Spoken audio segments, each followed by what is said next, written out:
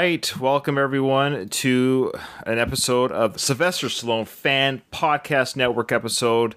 I am Ryan, and with me, as always, for this special occasion is Craig and Doug. I'm Ryan of Going the Distance, the Rocky series and Creed podcast. I'm Craig Cohen, and I'm part of the Sylvester Stallone Fan Podcast Network, and I am the host of the occasional Slycast podcast. Occasional. Biannually. I think that's being generous. But we will say that when Craig drops an episode, it puts our shows to shame. That is for sure. That's very kind of you. For sure. Well, I'm Doug, and I'm one of the hosts of Rocky Minute, where we cover the Rocky movies 1 minute at a time. I got nerve to make fun of you, Craig. I was just going to say, where's Rocky 3, buddy? Yeah. I'm going to retract my previous statement. We have 2 seasons finished. We're working on season 3. Season 3 has been my Everest, but it's been your Judge Dredd. It's been my Judge Dredd. That's the new standard for an unreachable task. Today we're covering Backtrace, but before we say anything about the movie, before we get into the movie, because I know once that train starts going, it's going to be a unstoppable force. So but before we get into this, talk a little bit of Rocky talk. We've talked about it on the Going the Distance podcast a little bit, but I'd love to hear, Craig and Doug, your thoughts on the footage that we've seen so far of what Sly seems to be working on regarding the director's cut of Rocky IV, and what are your hopes and what's your desire, what's your overall feeling regarding this upcoming director's cut that's supposed to be out from Sly, he said, this Thanksgiving. The anniversary, the 35th anniversary of the film. Well, the funniest thing is calling it a director's cut, because a director's cut, at least in my understanding, implies that it was Sly's first cut of the movie before he showed it to the studio and made whatever changes they requested. So this is more like a recut, a revisit, 35th anniversary director's cut. I don't know. It seems disingenuous to call it a director's cut, because that implies it's the film that Sly had in mind in 1985, which we know isn't true. You're right about the title director. What would you title it then? 35th anniversary cut, or Redux, like Apocalypse Redux, Now? yeah. I mean, they did that with Apocalypse Now. Final cut, which Oliver Stone's done, Ridley Scott's done. Definitive cut. You think of all the things that Sly has at his disposal that he could spend time working on. And now, granted, I do appreciate the fact that this is his film.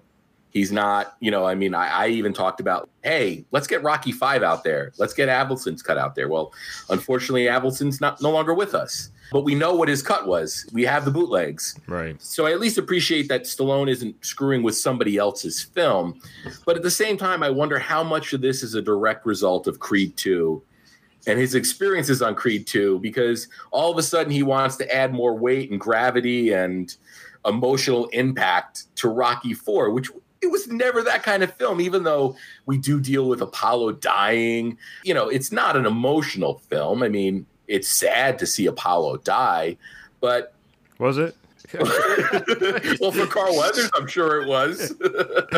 But at the same time, I haven't watched any of the footage yet. I want to kind of see it as its finished product, because as you saw on the Facebook group and on Twitter, I was really, really disappointed to see that he's getting rid of Paulie's robot. And knowing the history of Paulie's robot, you did an interview with the guy that created Paulie's robot. We know why Paulie's robot's in that movie. Mm-hmm. For Sly to just like dispose of it so casually, it makes me wonder how they're going to work that movie. I mean, do they have footage without the robot from that birthday scene? Speaking of the interview, it's Robert Dornick, the creator of Seiko, the robot, and the robot existed before the film, and that's it was actually Sly's mom saw it on Donahue or something, and of course she had a grandson with the condition of Sergei that he has, and she called Sly, says, look, this robot helps with kids with special needs. Maybe Sergei would like it. And that's how that relationship formed. And Robert Dornick did the voice work for Seiko the robot in the movie. That's his voice. And he did that voice during my interview, by the way. It's quite good. But, yeah, no, absolutely. I mean, what's so offensive about that robot? It's a film that it's a product of the 80s. I think Sly is doing all that he can to erase the memory of Sergei. Oh, well, I don't know, man. Sometimes I don't know if there even is a memory of him anymore in Sly's mind. It's weird. I will say it's weird that it's never discussed. Yeah, he went. What talk show was it that he said he got the robot idea from some pizza joint, a poster at a pizza joint? It's so weird. Come on, weird. man. Robert Dornick's not a liar. Like maybe his version. No, his version's not wrong. I'm sorry to say, because that was even what came out in the day back when this first came out. I don't know. Interesting enough, in that interview with Robert Dornick, the creator, he mentioned that they filmed additional scenes that the producers of the show were cut out because they thought it might have been too. I'd say silly is a word, but a little bit too light on the feet of. But there was a lot of more comedy moments that. So when I heard about the director's cut, I actually honestly thought there'd be more robot. That they would actually have more of those interactions with Paulie and the robot, and it's the opposite, like you were saying, that it's cut out. Yeah, I almost wonder, Ryan, if Stallone has false memories of that final cut. Who knows the last time he watched Rocky IV before he came up with the idea for this director's cut, but maybe he remembers that first cut, that director's cut, if you will, that's got all the silly robot shit in it. Well, did either of you guys read the novelization from it? Mike Kunda's cursing at me right now, but no. But no, okay.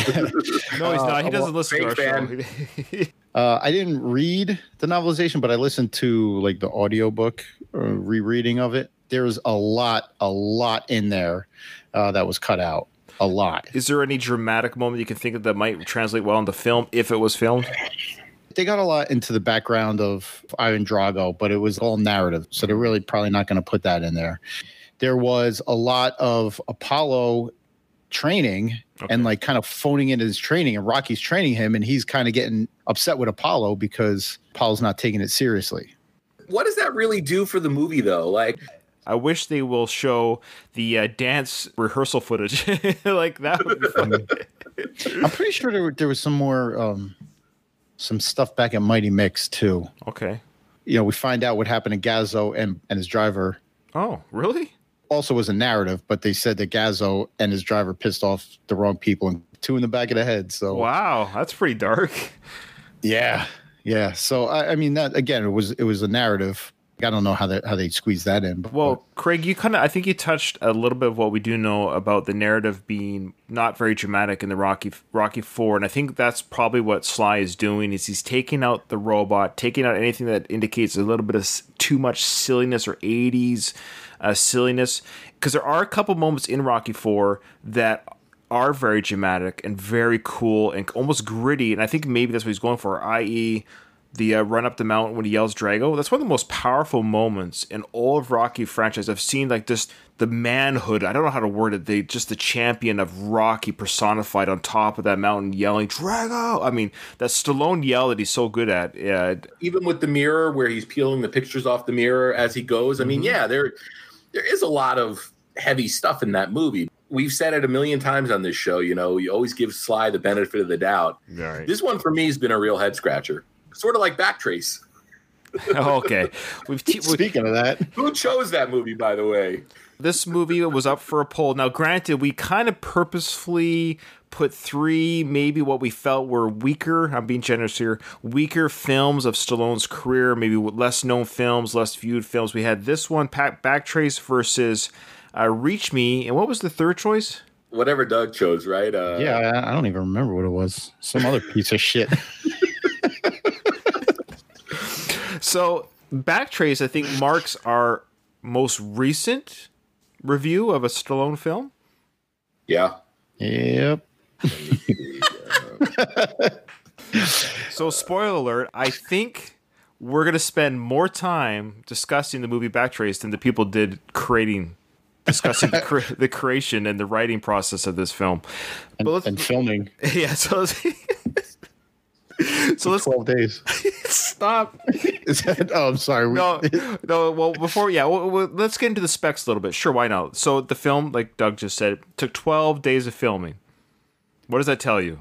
When you hear? I was on set for a day of it. Yeah, he was at 2 locations, right? 3. The car, the crime scene, I guess, which could have easily been filmed just around the corner of the cement warehouse. Sorry. So there was the police station scene, and then there was, of course, the drive in the car back to the cement warehouse. Like we do with every movie, let's talk about its specs. In North America, it made 0.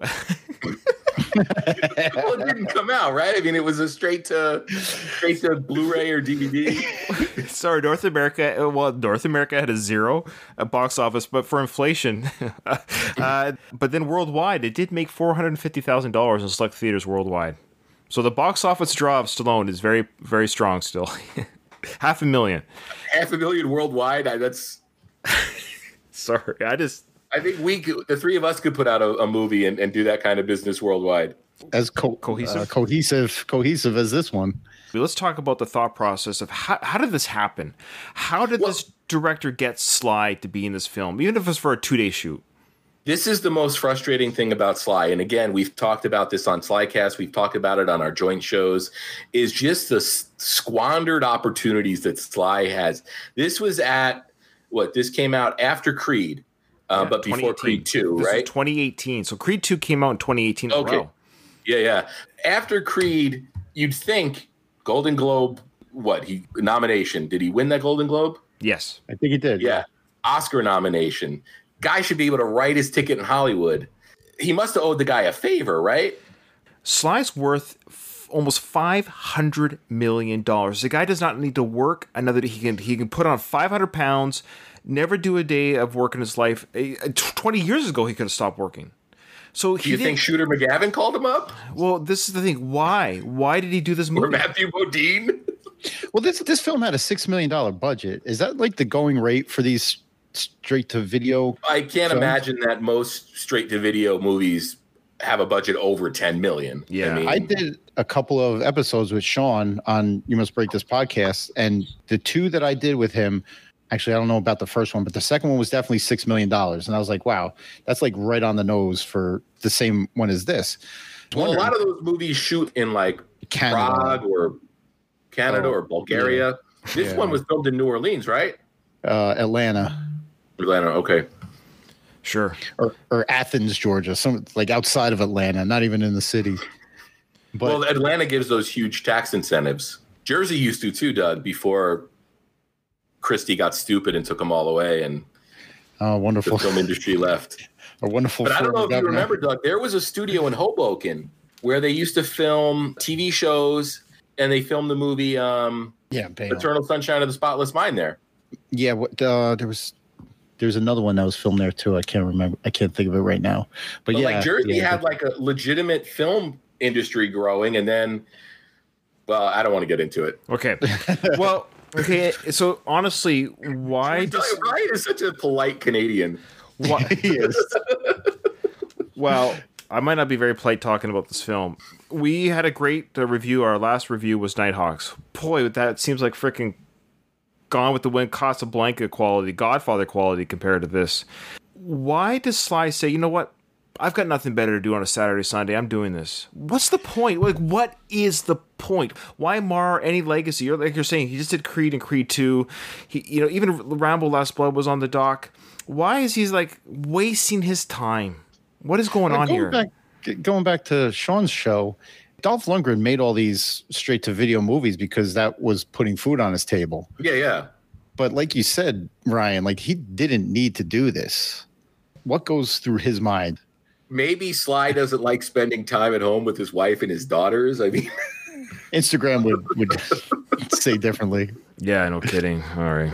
The other interesting thing about this, too, is he didn't even seem that interested in it because we all know we've talked about Sly's height before, but in this movie, I think everybody in the movie is taller than him. There's even a scene where he's walking next to a woman and she's taller than him. Yeah, he dialed it in. Like he literally. Yeah, like he didn't. Like he Bruce Willis did. Okay, well, speaking of Bruce Willis, this director, what's his name? Brian Miller. Sure. Okay, well, I looked him up. Okay, well, I bring this up because let's just say his name is Brian Miller because it doesn't matter. He's a nobody. Is it Ryan? It might know it. Not no, Ryan. It's Brian Miller, I believe. This is his thing. He does direct-to-video movies. There's a business. Look, I'm not. How should I say this? I'm not opposed to the idea that people do direct-to-video. This is kind of streaming, especially in COVID. You can almost argue, hey, direct-to-video might just video on demand. It might just be the way things are now. Content's king. Yeah, content's king. Sure. This guy's directed about 7 to 8 movies in the last 5 years with Bruce Willis alone. So he's definitely has his finger on the pulse of A-list stars who are not doing A-list roles anymore. And so it's kind of sad to see Sly kind of like, oh, I'll try this out. I'll do this. But watching this film, I wondered, like, somebody still approached Sly, obviously his agent. I don't know quite how it works. His agent says, hey, this guy's worked with Bruce Willis. You know, he's done some decent, which he hasn't. If you look at the reviews, all of his movies have received horrible reviews online with critics, fans, just pure drudgery. But I wonder, was it just, hey, of the $6 million budget, hey, Sly, here's $1 million for 2 days' work? I mean, that could easily just be all it took. Maybe, yeah. And he got to work with Shooter McGavin and Matthew Modine, who I felt more sorry for. Who's Shooter McGavin? Is that the Christopher McDonald actor? Yeah. The guy, what role was that again? That Adam Sandler movie. That was Happy Gilmore. Okay, that's right. The whole time, every time he came on screen, I'm like, hey, it's Shooter McGavin. Beaver's father from the Leave It to Beaver movie. Oh, right. Yeah. I recognized him once I saw him. One of those character actors is in a lot of things. Let's talk about the film. I went in blind. I didn't see a trailer as I usually do. I didn't see a trailer. One of our listeners, Seiko, speaking of Seiko the robot, Seiko, he messaged me seeing that we were doing Backtrace. He goes, oh, I've never heard of this film, he says. Let me go check out the trailer. So he watched the trailer and he said, oh, they just tell the movie in the whole trailer, so I don't need to watch it now. And it looks terrible. And that was his response. So he said he's going to base whether or not to watch the movie based on our review on this episode. And didn't Andy warn us about this movie probably in 2018 when it came out? That like it was a bait and switch, that it wasn't a Stallone movie? Yeah, I heard that he wasn't in it that much. Maybe because I was expecting him to be in it for like 5 minutes. I was actually surprised. But for an hour and a half movie, if you want to talk about a cast movie of whether or not all these actors are horrible, by the way. But if oh my goodness, it's oof. It seemed like every 5 minutes it was about to break into a porn film. These actors all looked like scuzzy, greasy. This is what they do with their clothes on type acting. I mean that with no disrespect to the adult film industry people, but it is seen these guys could have easily been a part of what you'd see on the internet. Yeah, but the other thing about it is Sly's character, you could take him out of the movie and the movie's no different. Well, it's not written for Sly. But I mean, that character, aside from the end, the character serves no purpose. He doesn't drive the story. It's almost like, imagine they're like, hey, we've got this footage of Sly being a cop. What can we do with it? Oh, let's build a movie around it. It almost seems as absurd as that. Hold on. You want to talk about absurd? You mentioned, sorry, we the gates are open. Sly is 72 years old in 2018. How is he still working as a cop? How is he not retired? Maybe he's 60? No, enough with this. No, he looks 72. Enough of this. In New Jersey, police are forced into retirement at age 65. I was going to ask you that, Doug. You could have argued at the start of this film, he could have been at his retirement age because it fast forwards 7 years later. So Sly's character, whose name is Sykes, by the way.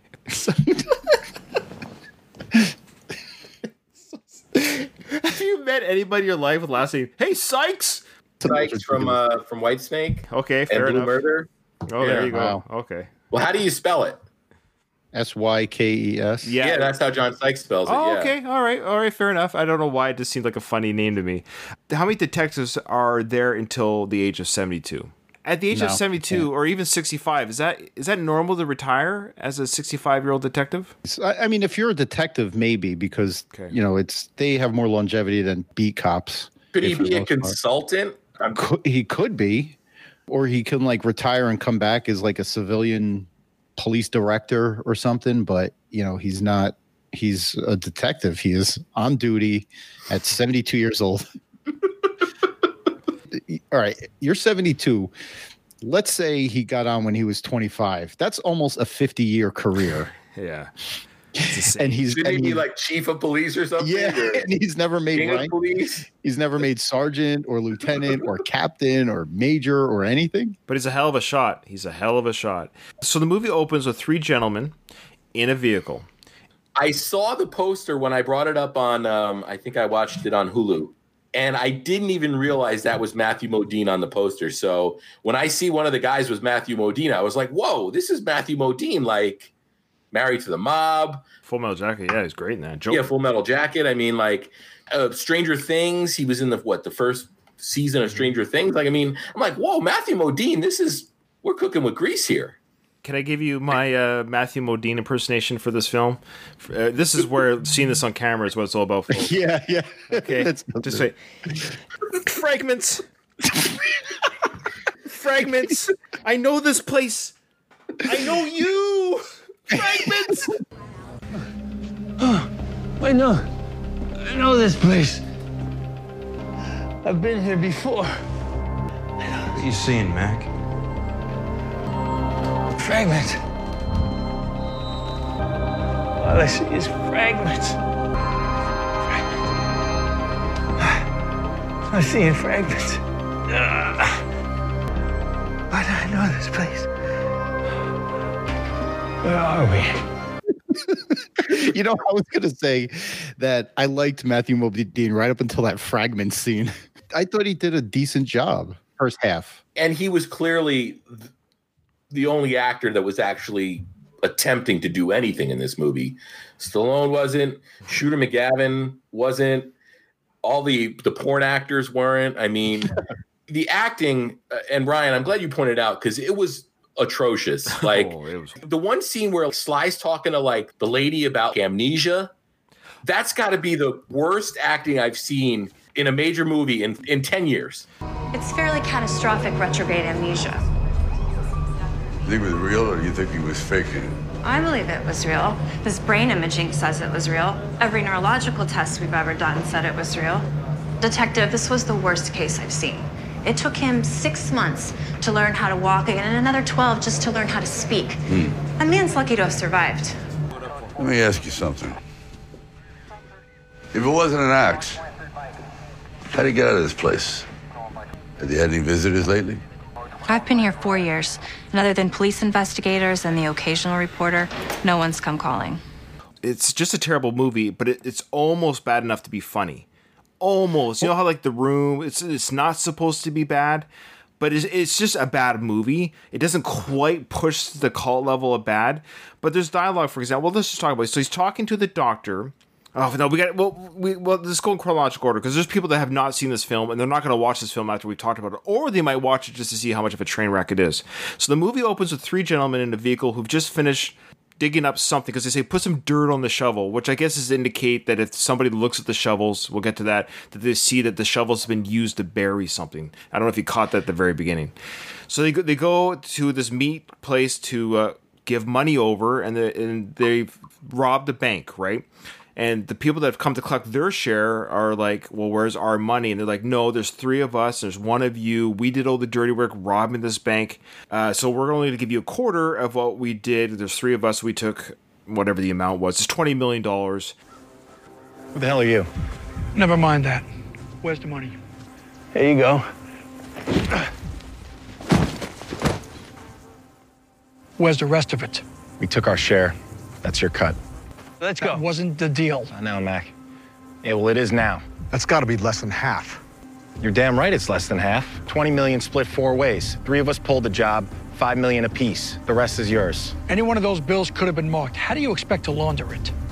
Let us worry about it. Whoa, relax. Where's our money, asshole? Easy, guys. Where's the money? Calm down, all right? We buried the money. You kill us, nobody gets anything. Just calm down, He's everybody. bluffing. Just relax. This isn't the plan. You're right. It isn't part of the plan. Now, I'm a little bit confused. Did they have 20 and they were going to give them a quarter of the 20, so they should only have 15? The number was very confusing about what they had and what they were going to give them. I didn't think past the line. As soon as the line came out, I forgot it. Okay. So they were double-crossed. The people that were helping them rob the bank, I guess they were the intel people, maybe the people that maybe... They didn't really explain how they helped. Did you catch how they helped them rob the bank? Okay, all right. So these 3 guys, though, they worked, as my understanding, they worked at the cement factory itself? Well, one of them was a guard at the bank, right? Or No, he stole somebody's identity. Okay. Yeah. Okay. The 3 people in the vehicle at the beginning, 2 of them got killed. Matthew Modine's character survived the shootout. I thought they were guards. They helped him rob the bank. Okay. The newsreel that comes up next, that one of the dead guys wasn't a guard for the bank. Law enforcement officials are following several leads in what authorities are calling one of the largest bank robberies in state history. Over $20 million was stolen from Central City Bank in the morning hours of Monday, April 8th. Ike Foster and John Truby died at the scene. The third subject, Donovan McDonald, remains in a coma following injuries sustained during the robbery. At the press conference earlier today, Captain Stover of Metropolitan Police Department released updated information regarding the alleged suspects. Our major crimes unit is investigating multiple leads. Our preliminary results indicated that one of the suspects, John Truby, was employed by the security firm that was contracted at Central City Bank. We're still reviewing those findings with our partners in the FBI. We don't want to jump the gun until we have more definitive details. Next question. Okay, so for our listeners, if you're tracking, okay, so 3 people were in the vehicle. If you're backtracing with us, tracking. 2 guys got killed that robbed the bank. Matthew Modine's character got injured in the shootout. He was left there to die. He wasn't killed. The 2 bad guys that did the shooting got away, but they didn't have the money because the money was hidden. We'll get to where it was hidden later. And then Sylvester Stallone and the crew come to the crime scene, and it turns out that this guy goes into into an amnesic state for 7 years. So it goes 7 years later, we see Matthew Modine's character in a psychiatric prison ward, and he doesn't remember anything previous to the shootout. But he's in custody because he still committed the crime, but he doesn't remember doing the crime. So it's kind of an interesting, I guess you could say, it could have been an interesting philosophical discussion, but it never is. He's in the psychiatric prison ward. During the 7-year period, this robbery has just shocked the nation.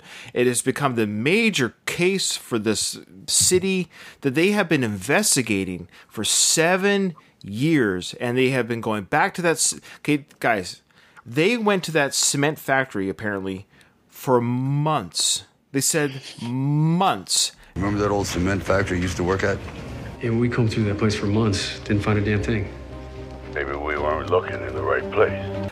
They went there for months and couldn't find the hidden money stuck in a pipe. Yeah, $20 million is a lot of money. And those bags were not big enough for $20 million. No, not even close. How many thousand single bills would that be for $20 million worth? I don't know. I don't know. I'm not a mathematician. 200,000. Yeah. Another thing that they didn't really articulate, but they mentioned later on in the film, is he wasn't locked up because they thought he robbed the bank. He was locked up because they thought he shot those 2 guys. Because wasn't there a thing about like ballistic bullets that killed the guys wasn't matched to any weapons on scene?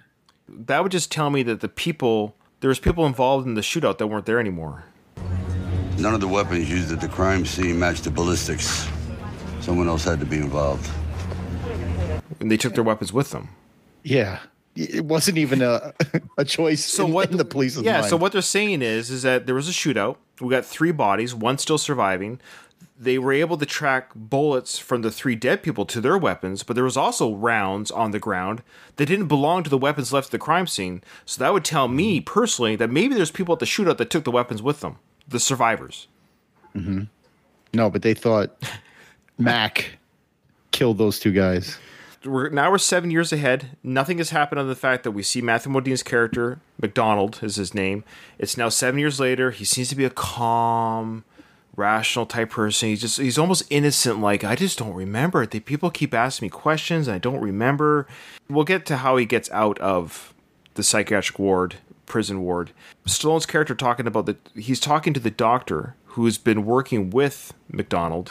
He asks the doctor, apparently he's been there for years, because as mentioned, he's been going to visit him for years trying to get information. But he asks the doctor, do you think he's faking it? It's a long con.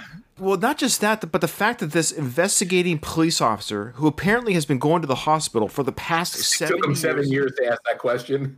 Yeah, now you're asking the question, do you think he's faking it? Even in his police abilities, he should be able to come to some sort of conclusion that I'm being conned or not. And that this discussion with professional medical staff would easily have been discussed or figured out long before 7 years later. No, that's an excellent point, and it shows the weakness of the script writing. Which there's plenty. But that doctor, I mean, she was smoking. And a horrible actress. Atrocious is the word you have to use. I mean, which leads me to my. Doesn't really cut it. I've seen like high school drama productions where a 15-year-old kid's turned in a better performance. He gets out of prison, this is how he gets out. This is the most complicated part of the movie. So he is having a medical exam of some sort. Oh, no, sorry. He has a visit. He gets a visitor. A visitor comes into the... Okay, that's right. So a visitor... Yeah. Not a visitor. An inmate sits at him at supper. So somebody he's never met before, and we as an audience member has not seen before, sits at the table. He looks like a greasy, he's got long hair, beard. Kind of looks like a creepy guy, like he's a molester of some sort, like he's in jail because he molested somebody. So he's sitting at the table with Modine's character.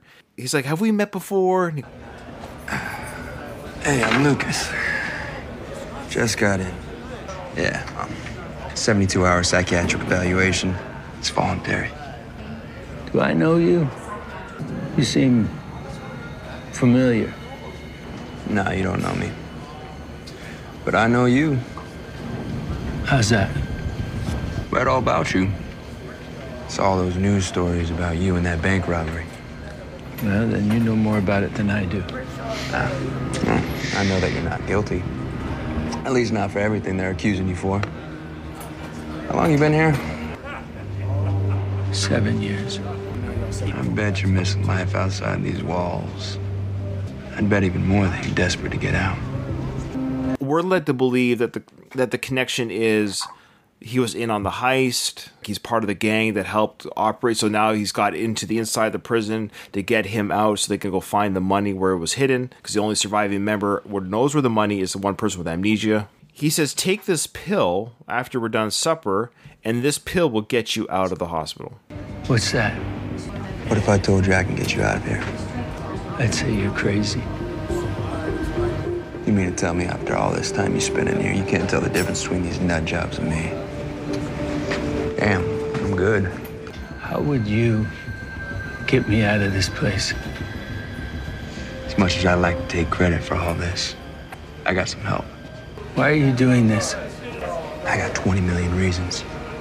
If you read my case, you'd know that I don't have any memory of what happened to me before I was sent to this place.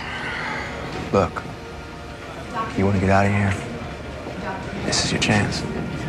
I'd say sleep on it, but I'm being discharged tonight, so you got to make a decision quick, because the clock is ticking. Trust me. Why would I trust you? You got any better options? Everything's gonna be all right.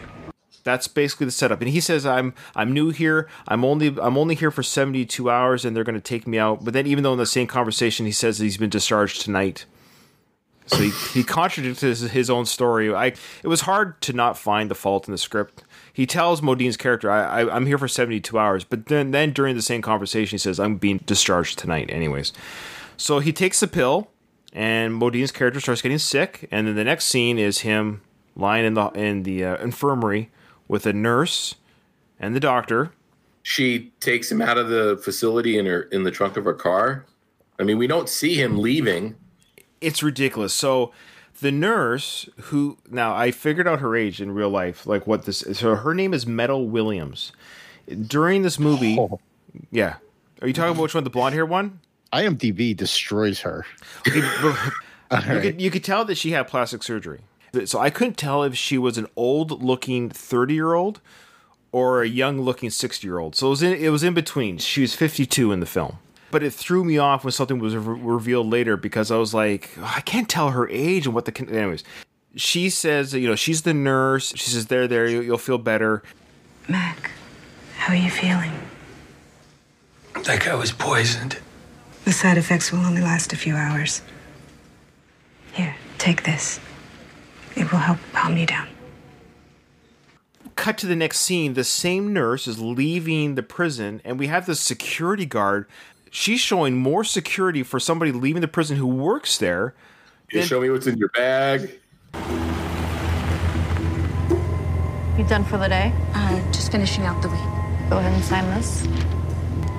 I'm gonna have you open up that bag for me. Certainly. Just returning these to county. Dr. Nichols signed off on it. Let's get you to open up the back as well. Okay, give me a second. Let me just say that had the security officer done the same amount of security in 9/11, we'd have a different world history right now. So, and Doug, I mean, I don't know where your experience cuts off here, but you being an officer. Are you a police officer, Doug? Have you? Yes. Check. Wouldn't those security check like sort of happen as you're leaving the building itself? Yeah. The building. Yeah. You have to walk through metal detectors. They scan you. They search your bags, your personal property before you even leave the building. Yeah. It seems like by the time you're in your car, it's too late. For the most part. Yeah. We get the idea this is a very high security type prison. The amount of scrutiny that this security guard was giving an official worker there, a nurse no less, of like, let me check your bag. I've got to check your trunk. And the security guard behind the nurse was yelling, hey, let her through. Come on, we got to go here. They were working together, obviously. But we didn't even see how Matthew Modine's character got from the hospital bed to the trunk of the car.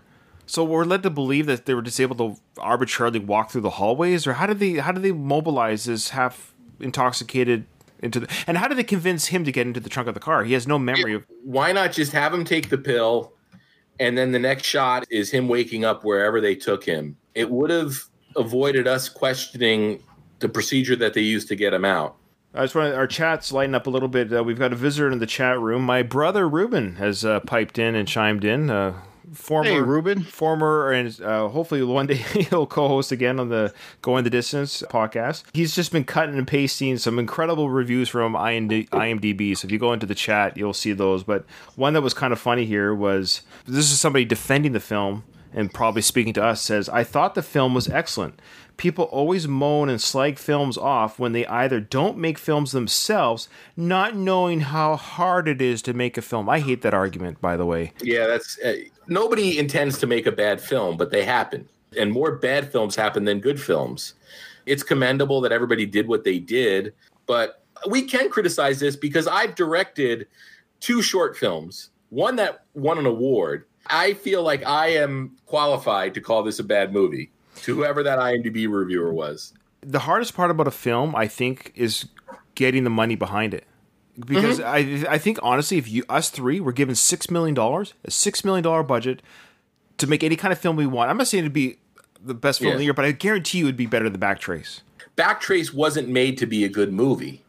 It was made to cost $6 million and get a $500,000 return. I mean, and whatever they sold it to streaming for. I mean, it's streaming, right? You're right. You're absolutely right. It's the streaming rights. They sold it to Netflix here in Canada. They sold it to Hulu. They sold it. So, of course, it makes even money. If they made $2 million, all said and done, after the theatrical run and whatever licensing they got, that's $2 million on a $6 million investment. Most people would take that, right? Of course. It probably made its money back. And just like you said, getting to somebody like Sly coming in, had somebody else starred in that same role that Sly was in, do you think we'd be talking about Backtrace ever in our life as a movie? No. So there you go. No, because I've scrolled past all those Bruce Willis movies you're talking about. yeah. I've scrolled past every one of them. Well, talking about the cast a little bit, it's also this same cast of like greasy characters. They're all in this guy's movies. He uses the same cast for all of his movies. He's kind of like the Rob Zombie of straight to video action films. He uses all the same characters, the same cast of characters for all of his movies. I thought you were going to say Martin Scorsese. Yeah, I should have. Yeah. Now this guy's gotten out of prison. They now take him to a house. And they basically say, look, we brought you to this house. We'll get to the house later. But we brought you to this house because we want to inject you with an experimental serum that has been used to help people who have lost their memory to get their memory back. And it kills 20% of the people, right? It works on 80%. It works on 80% of the people. Okay, here's the numbers. I think I memorized it. It works on 80% of the people to get back up to 40% of memory, and the 20% of the people that it doesn't work on, it just kills them. So basically, if you don't get 40% of your memory back, the alternative is you die. This is an LPT enhancer. A what? A drug that stimulates the frontal lobe of the brain, which controls memory. Look, I've been stuck with every truth serum and memory enhancer ever invented. Not this one. How do you figure? Because it just finished clinical trials. Over 80% of the patients who took this regained almost 40% of their memory. What happened to the other 20%? They died. Look, I have no recollection of what happened to me in my past. And I'm not going to let you guys fry my brain trying to figure it out. There is $20 million in cash hidden out there. And we believe that you know where it's stashed. And we're not the only ones looking for it. So if you want to survive the next couple days, I suggest you start working with us. Hey, there's an 80% chance this stuff will work. Yes. What are the side effects? Go ahead and tell him. It's not going to be pleasant. Dizziness, vertigo, possible hallucinations, and those headaches of yours are going to get much, much worse. Good news is, you remember where you buried the money, and we all prosper. This doesn't work by itself. We're going to have to expose you to some places from your past. So you think this is going to release my memories? It takes about 15 minutes to start working. Okay. I'm going to need you to remain incredibly still. You're going to want to bite down on this. Trust me. It has to be injected directly into your spinal. Hold him down. Mac, I'm sorry. This is gonna hurt like hell. Hold him. Seems like a high risk, low reward there. Why does it kill you if it doesn't get the memory back? You could argue. And why is it injected into the spine too? It seems like something that should be intravenous, right? I mean, it's some kind of chemical. It goes into the spinal cord. The spinal cord. Yeah. Ugh. And I hate needles. I admit, when they put the needle in the back of the neck, I was like, I'm not watching. I turned away. I can't watch. This brings up another thing I wanted to talk about, and this is sort of like the Backtrace $6 million budget checklist. We've got a police station set. We've got a mental hospital set. We've got an abandoned house set. And we've got this meat packing plant. Check. So they've got 4 locations. Boom, build a movie around it. Ruben just chimed in again. He said, casting was done by Emmett Furla, who engaged with various, quote, investor actors to finance the film. Oh, okay. The bozo or the bimbo that we saw, she probably put up $100,000. Investor actress Meta Williams bought her role in the film by playing producers Emmett Furla and invested in the film, quote unquote, boss level, and later it's like a Kickstarter. 10 minutes gone. Her role had to be mainly cut out due to her inability to act or even show up knowing any of her lines. Actors Modine and Guzman spent hours rehearsing with her to try to teach her acting 101, but the gold digger who had conned a billionaire out of over $800 million had absolutely no skills or talent and was mostly cut from the final film. That sounds a little subjective to be like IMDb. Well, it sounds like the person that wrote that might be the person that got ripped off. $800 million. But can you imagine how frustrating it is for Matthew Modine? I was directed by Stanley Kubrick. Yeah. And now I'm on the set of this movie with this boss level investor. Oh my god! Oh, Meta Williams was in another one of the films we put up for the poll. Reach Me. She's in Reach Me as well. Stallone connection. Yeah, that is hilarious. I'm just. Did we figure out what the third movie was too? What was the third movie we would put up for vote? Come on, mine was this movie. I picked it and I can't remember it. That's horrible. No, I picked Backtrace. Oh, you did? No, I picked the third unknown movie. You picked Reach Me, Ryan. Okay, I remember the chat. Oh, that's weird that we can't remember the third movie. I can't even find the poll. I tried to look for it. Okay, so at least now it explains that they had to put up with this bad acting because the people paid to be in the movie. Yeah, it looks like it. What was Sly's donation? It had to be a favor. There's, deals you make in Hollywood, right? Where you say, I'll get you down the road, or I owe you one or something. When Sly was filming Balboa, he needed that van or something. They gave him that van and they said, down the road, make sure when I call you. Okay, so they're at the house. The truth serum has been given, the memory serum has been given to Matthew Modine's character. So at the house, we should say we have the nurse, we have the guard, and then we have the prison inmate. All these people have been a part of Matthew Modine's character. His name is McDonald. Prior to him coming to the house, so he goes, "You're not really a nurse. You're not really a security guard at the hospital, and you're not really a prison inmate." Okay, obviously you guys know who I am. Who are you?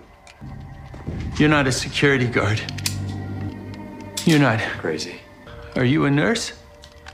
I was in a former life. you know, you guys are all working together. He says, yeah, we have 20 million reasons to why we want to work together. So we brought you to this house because we've heard that when you use this memory serum, people need to go to a place where they knew something about or they had a history. You know, right away as a viewer, well, this must be the guy's house. Because he goes to the fireplace mantle and he holds on to it like he's transferring the energy of the fireplace mantle through his hands and into his memory banks. Fragments. Memory. Images. I know this place. And he's doing that. And we're like, okay, this is the guy's house. Okay, there's your first clue. This guy used to live here. Obviously, the people that used to live here aren't there anymore. So the three individuals are like, oh, this is exciting. You know, he's getting some of his memory back. We're ready to take him to the next big location, which is where the money was buried. So they figured the two locations was his home. Okay. And now that his memory's coming back, they're going to take him to the cement factory where the money was buried. But before we get there, a cop who's just doing his rounds comes to the house because I guess he's just private property. Afternoon, officer. Afternoon. You got business here? This is private property. Place has already been foreclosed. You told me the title was clear. It is. I'm sorry, sir. I was only out here because the bank had listed it for auction. You say you're out here looking at buying this property? Yes, sir. I needed a place to run my horses. Really? How about you show me some ID? Yeah. 348, go ahead. Give me a second. 348, I copy. You can show me around. Folks, I got it clear. Like I said, this is private property. Have the proper documentation if you're going to be here. Yes, sir. Doug, you're a police officer, and I do want to ask, is it against the law to not have ID on you? No. So why do cops in movies do that? Show me some ID. I don't have any. Like, what would happen? I don't have any ID on me. Sorry. If you're a person of interest, they would have to verify who you are. If you don't have an ID on you, we could bring you back to the station and fingerprint you and send it to the state police, and they can return, a result. Okay, so no result comes in, then what? There's very little we could do at that point. So why don't they just play it like that? So the guy, you know what? You're right. It's officer's private property. We just we were curious, looking through the house. We heard some crazy story about a mass murder that happened here. Curiosity got the better of us. We're leaving now, sir. And this is all serious. How much grief do you give somebody who's on private property? Just say, just go home, leave, or do you actually? Yeah, I mean, for the most part, I would probably check the house to make sure there was no damage, or they weren't squatting or doing drugs in there or something. Okay, Ryan, they needed to kill 4 minutes. Yeah, that's true. It was so tense. Why was Matthew Modine's character freaking out so much because there was a police officer there? No, I think it was the reaction to the drug. Because later in the movie, he saw law enforcement come. He goes, "Law enforcement, they're here to kill us." Remember, he said that. Yeah. It was weird. I thought the cop was going to get killed too, Ryan. I thought that movie trope was going to get played. Why he freaked out about the cops thinking that they're going to kill him is because he struck a deal with the cop, the FBI guy, and the other two guys, Shooter McGavin and the other two guys. Okay. And they tried to kill him. Fragments coming back. Fragments. During the shootout at the beginning of the movie, it wasn't a cop that was killing him. The FBI agent, played by Christopher McDonald, he purposely sent people that wasn't him to keep him out of the circle. It was like mob guys were doing the killing. So I guess you could argue what all law enforcement is connected to the mob. That's what his brain was. Like, I guess this is a weird throwaway line. It's law enforcement. They're here to kill us. That's what he said. Like, what? Oh, 2020 maybe, but I'm just joking. A Bullet to the Head, by the way, was the other Stallone movie. Was that what it was? Yeah, that was my pick. And that didn't win? Oh, Craig, you're on. You're on mute. My wife's using the blender, so. Oh. I can't believe that I didn't vote for Bullet to the Head. I think people honestly want us to suffer because Bullet to the Head is actually a decent film. It's not a horrible watch. This was a horrible watch. This was like the longest 90 minutes we've done in a long time. It was an hour and 27 minutes. I noticed that, and I kept looking. How many times did you look at the time when you were watching this? Honestly, every 3 minutes. Yeah, I saw that this was an hour and 27 minutes long. I'm like, this is going to be a quick watch. But remember, I told you guys that I was trying to slog through this to make sure I got it done. And I'm like, God, it's got to be close to over. And there's still like 36 minutes left. I'm like, come on. I saw that too, because they get to that factory and there's like well over a half hour left. And I'm like, where are they going to go? Like, what? There's nothing left to do. Well, how much time is wasted stalking around corners and through buildings? Oh, so much time in that factory. Let's talk. I use that skip 10-second button like yes 100 times.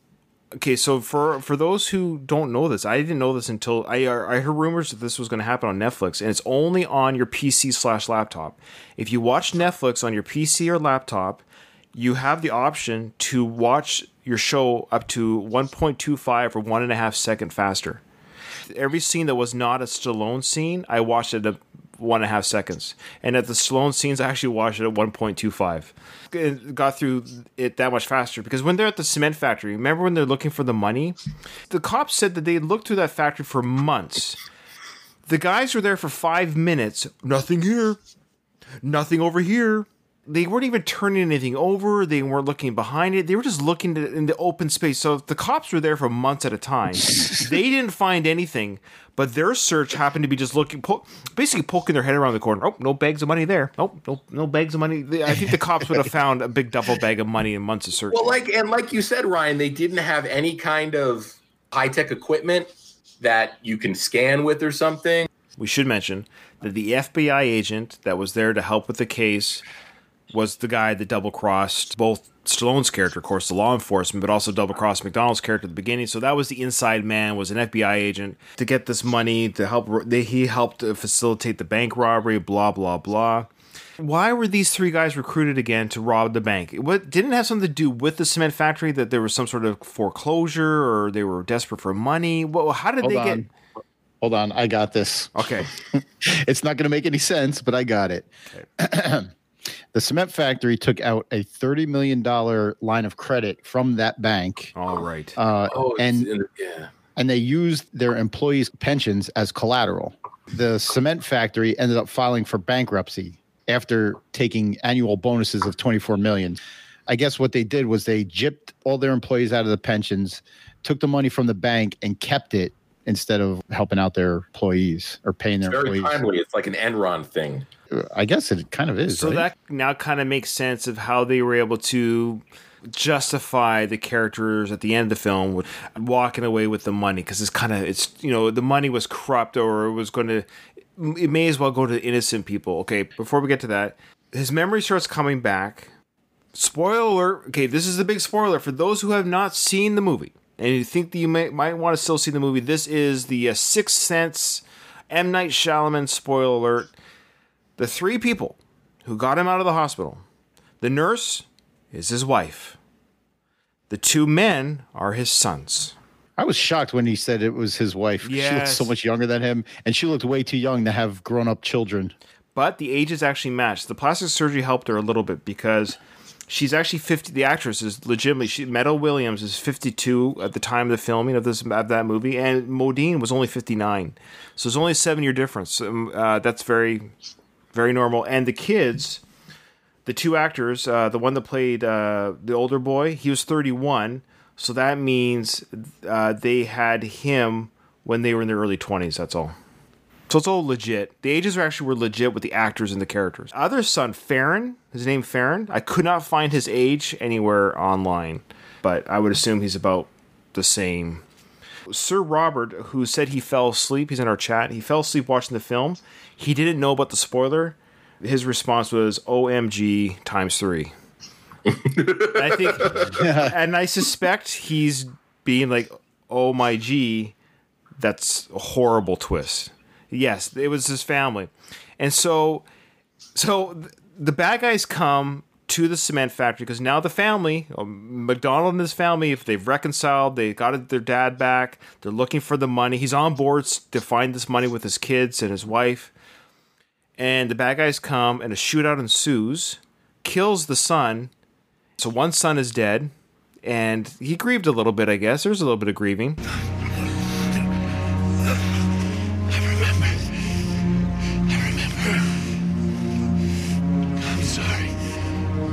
So sorry.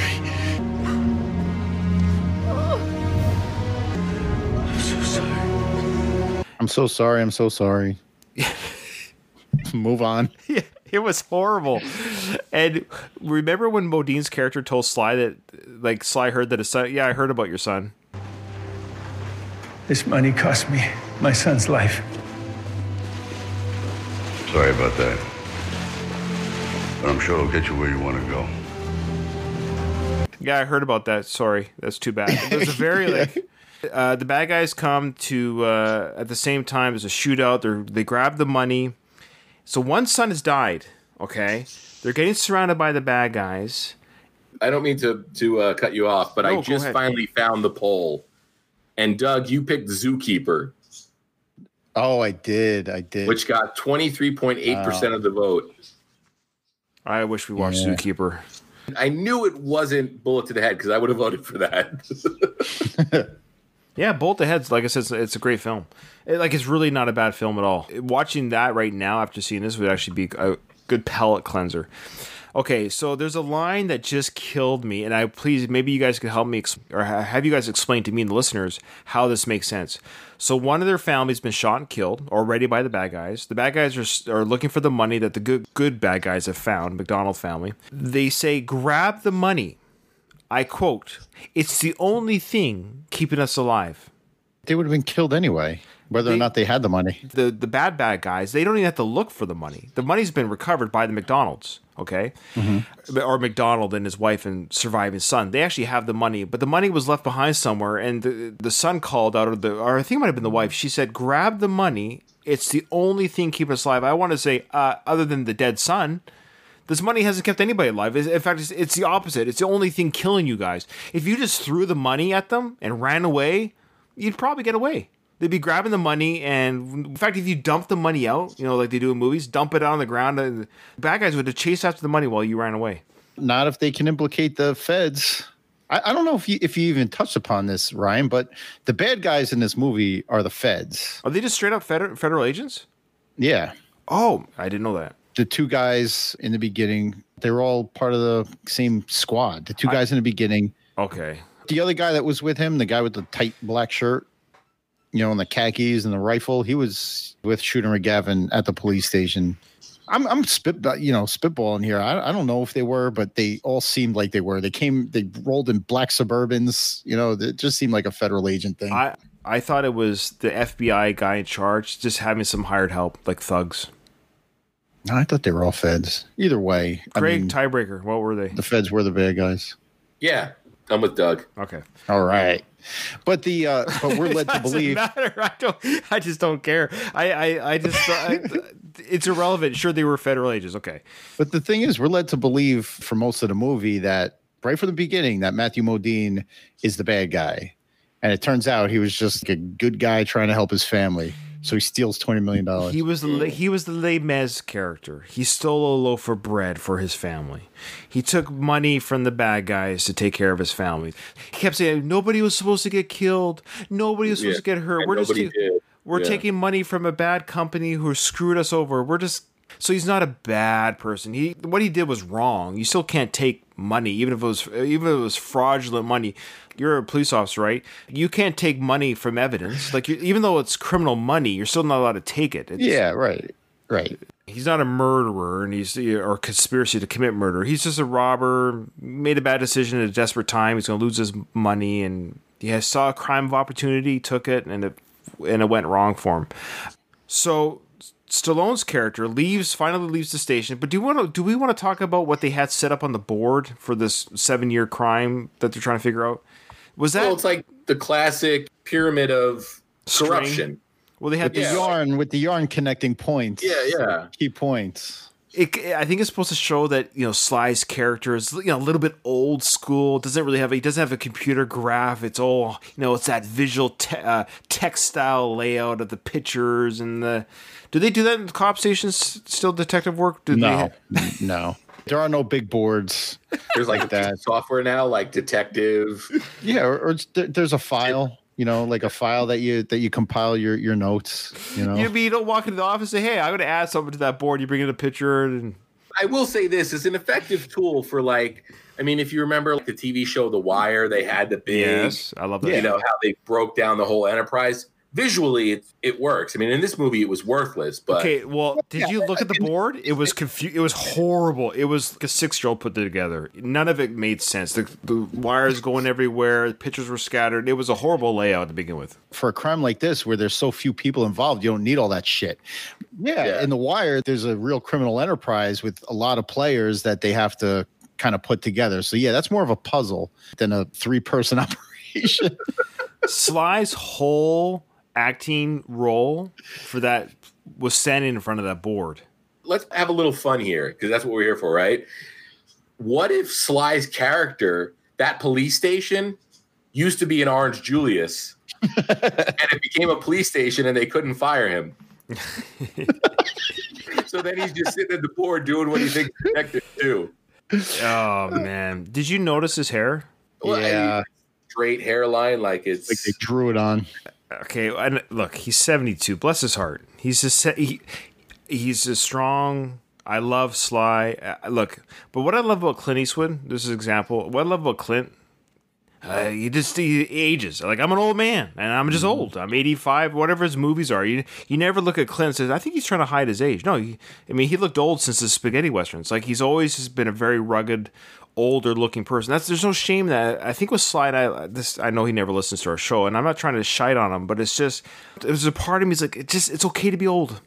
But then he couldn't have been in this movie, and that gets back to the problem. Yeah. After Creed, he had an opportunity to pivot and get that Clint Eastwood career, but for whatever reason, vanity, ego, I don't know, he doesn't want to go that direction. I will say this: through most of the '80s, Sly had a fierce battle with his brother, a hair battle that Sly soundly won. But you know what? Frank has won the war. Because Frank's hair in 2020, it looks pretty good. Mm-hmm. Yeah, this movie was the first time I've noticed his plugs were pretty prominent. It's that ridiculous, like it's like a straight hairline, like it doesn't. Like it's tattooed on. Yeah, the verdict is in. It's true. I've always kind of wanted to believe, but this was the dye job was strong in this one, and the plugs in the back. There's a couple of parts where you turn around. It's just you could see. Like we're talking about the Force or something. I don't want to turn this into a podcast where we bash Sly's. We're not bash. Look, okay. Here's the thing: the guy's worth $500 million. He's adored and loved by many, me included. But what makes this film hard to watch, I hate to say it, is the fact that he's 72 and he's trying to play a role where somebody at 65 is forced retired. The events at the beginning of the movie took place 7 years later, so there's no way around that we can guess he shouldn't be in this film. Like, there's no reason why Sly should be in the film. Well, you know what? If he gave a shit, if anybody gave a shit, they could have had 7 years ago, Sly was retiring. It's his last day on the job or whatever. He picks up this case. Then he retires. He's got no choice. And then he gets called, not in an official capacity, but he gets visited. He's retired. Hey, this guy broke out of the psych ward or whatever. Can you give us some insight onto how? And then he's working as like a civilian liaison. Or if he like worked the case when it initially happened. So you worked this case. What can you tell us about the initial robbery? And that young cop that worked with him, he's now the head detective, right? He says, "Look, you knew the most about this case. It's reopened because the guy got out of, do you mind just if I bend your ear a little bit?" And then the same thing happens. Hey, just so you know, I'm at the warehouse like you thought. You were right all along. Your gut was correct, but nobody's listening to me at the precinct. I'm going there now. Then he hears the gunshots. He grabs his weapon from his house and goes to the cement factory and takes care of business. I thought the cleverest writing point in this movie was when the other cop got shot in his vest, by the way, which would have saved his life, wouldn't have killed him. Anyhow, none of those vests worked. They all got killed with vests on. Yeah, exactly. But he drops his phone and Sly can still the best phone ever. Yeah, it says Sykes real bigger. He hears everything. Yeah. Since we were talking about Clint Eastwood, if you guys remember the Dirty Harry series, the last entry in the Dirty Harry series was 1988, The Deadpool. And that movie is basically about Dirty Harry being an old man. Do you want to guess how old Dirty Harry was? Okay, give me a second. 88? How old Clint Eastwood was an actor? Yeah. Well, I know he's 80. Let's say he's 85 now. So that's 32. So he's like 54, 53.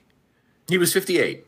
Okay. All right. Yeah. And they're playing him up as, Dirty Harry. Oh, I'm too old for this shit. And, Yeah, he's 58 years old. He's close to retirement. Sure, that makes sense. Yeah, he played his age.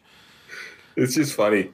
So I'm not making fun of somebody's appearance in the way that I am a little bit, but part of me, I'm doing it because it doesn't fit the movie. In all fairness, Al Pacino's doing this shit too. Yeah, fair. Mm-hmm. There's a handful of Al Pacino movies on streaming services where he's doing his Heat role 25 years later. And again, he's got to be a good 5 or 6 years older than Sly. Yeah. Yeah. Yeah. I also don't want to sound like, I'm berating you guys for making fun of Sly's appearance because, like, the whole movie, I was looking at him too, going, "What the?" And his eyebrows, they're so they're painted on. They're painted on. He looks surprised all the time because they're so high. Yeah. So, And again, that's the frustrating thing is he's had 2 opportunities at least to pivot in his career, and he didn't. In his later career, let's say. No, 3. Starting with Copland. Balboa, and then Creed. I guess he just likes making these kinds of movies. But why? Yeah. Why does he like it? We still have to do Escape Plan 2 and 3. This is gonna be rough. Because apparently Escape Plan 2, according to IMDb, its rating is about the same as this. So fans and critics gave it about the same fresh rating. Well, Sly said Escape Plan 2, Hades, or the Extractors. I don't remember which. I think it's Hades. Hades is number 2. He said that's the worst movie he's ever made. Did he watch Backtrace? Wow. I've also heard that he's barely in Hades as well. Like, sure. We have to figure out how to do these. If we're going to do everything that Sly's ever been in, and he has bit parts in some of these films, we have to figure out how we're going to cover because it's a Sly podcast, not a Matthew Modine podcast or a David Bautista podcast. It's a Metal Williams podcast. The Shooter McGavin podcast. Well, I hear you, but part of me's kind of like, it's just fun to talk. I don't care. People can listen He's to not a poster for this one. I mean, if it's implied that he's the star of the movie, I think it's fair. I don't think we need to sit down and do like a full review of Taxi 3 or whatever that French movie he had a cameo in. It's on YouTube as well, his cameo scene. It literally is 3 minutes, yeah. French movie. Yeah, it's not the Queen Latifah, Jimmy Fallon movie. Oh, that's what I figured. So let's just say, yes, Sly's character comes, he saves the day, shoots all the bad guys. He gets every bad. I think minus maybe 1 or 2, but he kills all the bad guys. And he had way more shots fired than probably bullets he was carrying. You think? He unloaded multiple times. Yeah, it was. Rounds go quick when you're rapid firing. They go quickly. And again, this is the frustrating thing about having a Sylvester Stallone on your set. Sylvester Stallone that doesn't care because the action in this movie, it didn't matter. There was no logical layout to it. You had no sense of proximity. It was just gun shooting for the sake of gun shooting. And that's the frustrating thing about watching this movie is Stallone was there. For whatever reason, he didn't care enough to say, you know what, maybe you put a camera there, we do this kind of blocking, and then boom, in the editing room, we've got a great action sequence. The one thing about the shooting scenes that I think were realistic was a lot of missed shots. He wasn't shooting a chain holding up a sign in the dark from 30 yards away. Shout out to Tango and Cash. That was sorry, don't tell me Stop that was My Mama Stop When My Mama Shoot, Shoot. Yeah, that's right. You're right. Yeah, a lot of rounds fired and a lot of shots missed. I thought Tango and Cash too, but there's an impossible shot in that movie. Stop or My Mom Shoot. Stop or My Mom Shoot. Sucked. I would rather watch that again. I mean, watch that movie again, but I went downstairs and my wife was like, "Hey, let's watch Backtrace." Get out. Pack your shit and leave. I know this sounds cliche, but can somebody shoot me in the head so I forget this film? You want amnesia? And then, how lazy of an ending is this? Oh, we're good. That's the killer. Okay, so there's a before you get to it, let's just say what happens. Oh, hold on. I'll take care of it. Before we get to it though. So no, but that's what he says. I'll take care of it. Okay, no, this way we got to set up for those who aren't watching this film. So all the bad guys have been killed. The surviving. Stallone's been hearing all of this the whole time on the cell phone that's been sitting on the ground. Say again, last. What do you say? Stallone's been hearing all of this while he's driving. He's heard conversations. Right. But I'm saying he arrives and he shoots all the bad guys. Right. So he shoots all the bad guys. He knows that the FBI agent's corrupt. He's now dead. There's dead bodies everywhere. He's still a detective. Right? You know, he still has a paperwork to fill out or something. And a 7-year open case. 7-year open case. He's got the dead brother, the dead bad guys. Is his partner dead? Yeah. So his partner's dead. Well, yeah, he comes face to face with Mac for the first time, who's got his wife, one son, and his other son died. Sylvester Stallone tells him, like, just take the money and go. You earned it. You paid your debt. Yeah, and and Modine says, "What What about my dead son? I'll take care of it." There you go. It's all yours. I heard the whole thing. 7 years you served. Good enough. We'll call that time served. This money cost me my son's life. Sorry about that. But I'm sure it'll get you where you want to go. Where could I possibly go? I wouldn't be spending the rest of my life looking over my shoulder.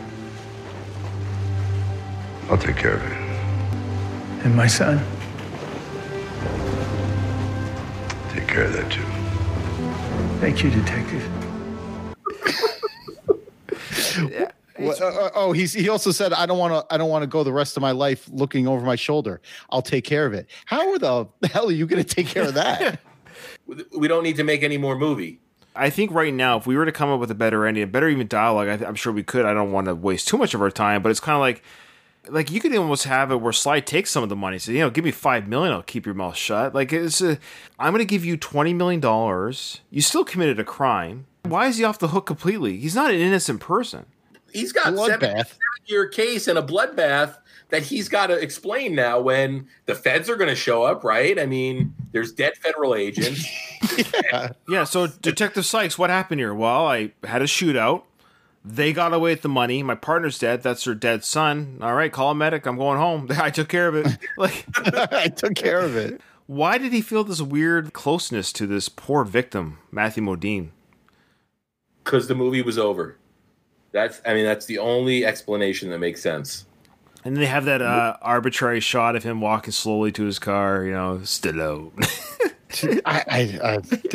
That ending blew my friggin' mind. It was one of the worst endings I've ever. It's the worst ending of any Stallone film. We have to make sure that this movie comes in under an hour and 30 minutes. We're too close. We'll just end it by saying I'll take care of it. The end. I would assume Party Kitty and Suds has better happy endings than this one. You should be ashamed of yourself. There probably should have been some recording feature on that cell phone that implicates Shooter McGavin. Shooter McGavin doesn't die. He gets arrested. And during all the melee there, Modine slips away with the money. How does somebody mourn? The son's dead, but his memory still fragments. Like, how much... It's just I'm sorry. It is really just a stranger. And there's a scene where he hugs his surviving son. Mm-hmm. And he doesn't even kiss his wife or anything. The first thing I guarantee you, the first thing they're doing on that $20 million, they're going to buy a yacht and make some love on that yacht. Meadow Williams is not a bad looking woman. She's got she's a good looking woman for 52. And was it permanent memory restoration? Good point. It didn't say. It just said it restored 40% of their memory. No, it's not permanent because they said they had like it took 15 minutes to kick in. Okay, sure, permanent. Does it really matter? Backtrace. What a pile of shit. I remember when Doug said he's gonna watch it today. He's like, I gotta get through this. I didn't want to say anything. I'm like, I said once he starts it, he's gonna regret going through this. It's a horror. I'm sorry. There's actually nothing good about this film. There's no. This is a 1 out of 10 or whatever the lowest ranking. And I don't do this to be funny, to be glib, to be clever. Lords of Flatbush, I'd rather watch. Every other movie that we've ever done, I'd rather watch. Yeah, this solely existed to turn $6 million into $8 million or whatever it was, and there's no artistic effort behind it. Everybody knew that they were there to make a profit. It was like investing in a stock. That's all it is. Everybody that Stallone owes a favor to has cashed in their favor at this point, because we shouldn't have to subject ourselves to watching Sly demean himself like this. And let's talk a little bit before we close here. I'm just curious what the behind the scenes is like. Sly, you know, I do love him. He's got a great sense of humor, and I understand that he's not an idiot. Like, you see him working on the director's cut of Rocky IV. I know you haven't seen it, but the video footage that he's doing, he's smart about filming. He's smart about what to, you know.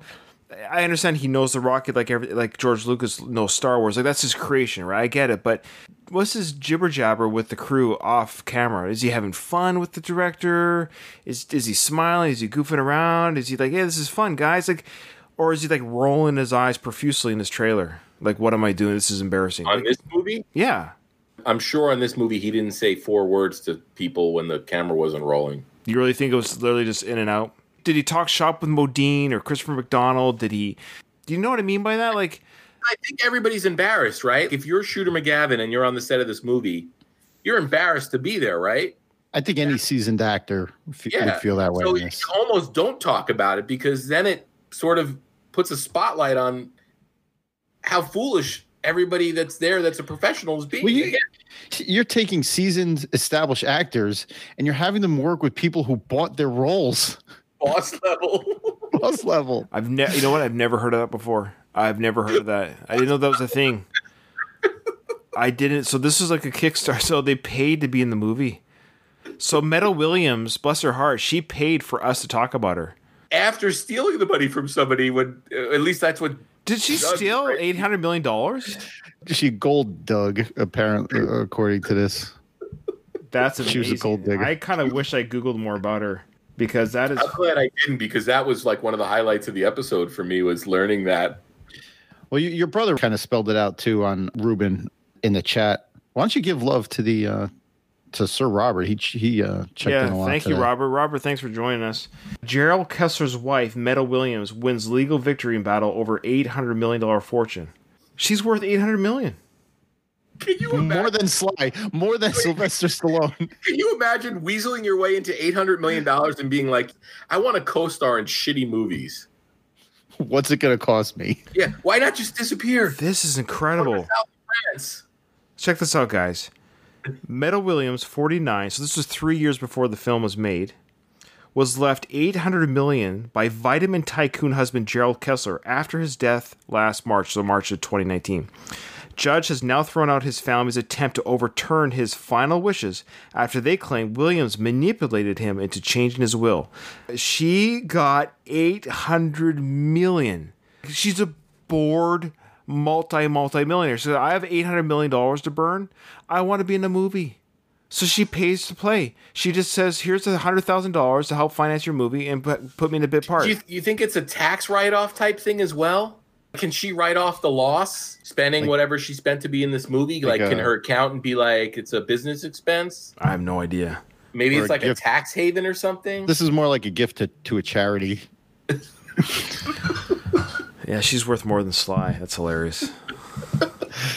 Almost double. It just goes to show you what blonde hair and boobs will do. They marry that rich tycoon, he dies, and they get the money. It's happened so much in this world. Can you imagine that poor family? Sure. Yeah. Yeah, of course. For that piece of the pie? They got about $60 million, it says. It's a lot less than $800 million. Yeah. I mean, I could live on $60 million, but... All right. Well, that was for the whole family, right? They had to split it? Yeah, it's for all the kids, so who knows? Awful. Well, who knows? Maybe his kids were pieces of garbage, too. Yeah, who knows? So anyways, there you go, guys. That is Backtrace. We've spent about an hour and a half on it, ish. We talked about Rocky IV, which was probably the highlight of this podcast. So if you made through this whole podcast, thank you, Sir Rob and others who were in the chat. There was a few of you. Yeah, Miguel chimed in, and there's a few of you that were listening. Ruben, my brother Ruben, came in. Yeah. I had no idea he was going to pop in. That was a nice virtual chat for those who listen to the show and know Ruben as my co-host on the Going the Distance podcast. We miss Ruben. We love and miss him. But I don't think he's ever coming back. I don't think he's ever coming back to the show. The invitation's open. Everyone knows that if Ruben decides to come back, the other co-host get curbed. So, later. No, not quite like that. I think at the very least it'd be like he'd come on in every now and then. But they join Tico in the junk heap. Let's just do final plugs here of your shows and feeds. And all right. Well, actually, we've talked about Slycast, and since you mentioned it during the episode, Ryan, I would like to plug my monthly podcast. The first Friday of every month, I put out a brand new episode of Conversations at Jackrabbit Slim's, which is a podcast devoted exclusively to the movie Pulp Fiction. Every episode, I sit down with another fan of that movie, and we talk for about 25 or 30 minutes about whatever we end up talking about. So it's not a breakdown of the movie. It's not an analysis of the movie. It is what it is. Sort of like this show. And I've been having a lot of fun doing it. Movies. I don't know what we talk about. I don't know why. Do we ever? I think we do a real terrible job. Every time we do this show, I feel like it's a terrible. I feel like I listen to other movie review podcasts. Like, man, they know how to do that. Why? I don't know, but people seem to still listen. But it's just people have. A lot of shows have a format. Oh, is that what we need? Like the best and worst of the movie, and we just kind of just rip right through. And but to be fair, guys, the reviews that we do get often say this: that it's about it feels like there was a bunch of guys talking about a movie, like sitting around having some beers. That it's not. Mm-hmm. It's a discussion. We don't have. Mm-hmm. Yeah, but anyways, but I just hope our listeners just know we love talking about the movie. But yeah, we're not. If you want to know everything about the movie, go to Wikipedia. We're just saying how we feel about it. Yeah. So, again, I look forward to sitting down with you, Ryan, and you, Doug, individually for the show. And you both have open invitations. But it's Conversations at Jackrabbit Slim's, first Friday of every month. If you just Google Conversations at Jackrabbit Slim's, you'll find it. If you search it in your whatever your favorite podcatcher is, or if you check out my my Twitter at Mr. Craig Cohen, you can find the link there as well. And I enjoy the show. Oh, thank you. I've been having a lot of fun doing it. It's a show I've wanted to do for a long time, and the pandemic has made it possible. I've done a lot during this pandemic. I compiled and edited and released a 2-hour Ramones fan film. Where it's like a Ramones video scrapbook, which is a ton of fun. That's on my Vimeo page. If you go to my Twitter, I have a link page that links to everything I talk about. I started the Pulp Fiction podcast, which is something I wanted to do. In July, I wrote and recorded an instrumental concept album. So being out of work, it gives you a lot of time to do all the shit you've wanted to do. So I have no idea when I'm going back to work. So all right. And I look forward to going on that show. Actually, I do have stuff to say about Pulp Fiction that I'll save for the show. Whenever you want, Ryan. I'm not doing anything now. Roger that. Yeah. Likewise, I want to get it fresh in the mind. I haven't seen it in a few years, so I want to watch it. Well, I have 2 episodes in the bank right now, so I have October and November. Okay. So okay. I'll try to get on for December then. Doug? I'm one of the hosts of Rocky Minute. As I said before, we go through each of the Rocky movies and analyze 1 minute of movie film at a time.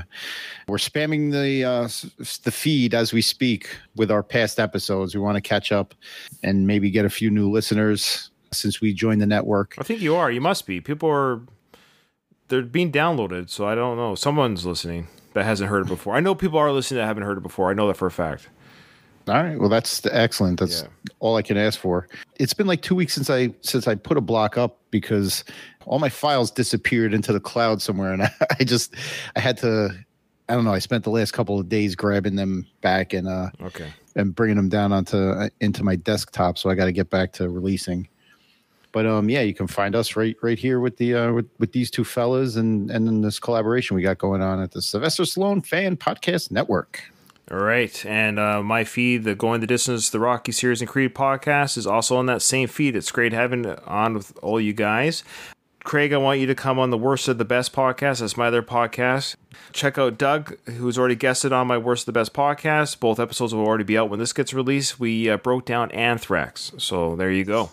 I was really surprised at the feedback that you've gotten on that so far. That's been great. Yeah. People seem to like that one. Yeah, it's good. Yeah, well, Doug, you did all the work. No, I didn't. Are you kidding me? All right. Well, thanks, guys. Thanks, everyone, for watching and chatting, and we'll do this again next month. Who knows what dumpster fire that will be, but we are fans of Stallone. This was a bit of a dumpster fire, and we treated it accordingly. So yeah, we got to be honest. Yeah. And all right, guys, we'll talk to you soon. Bye-bye. Later.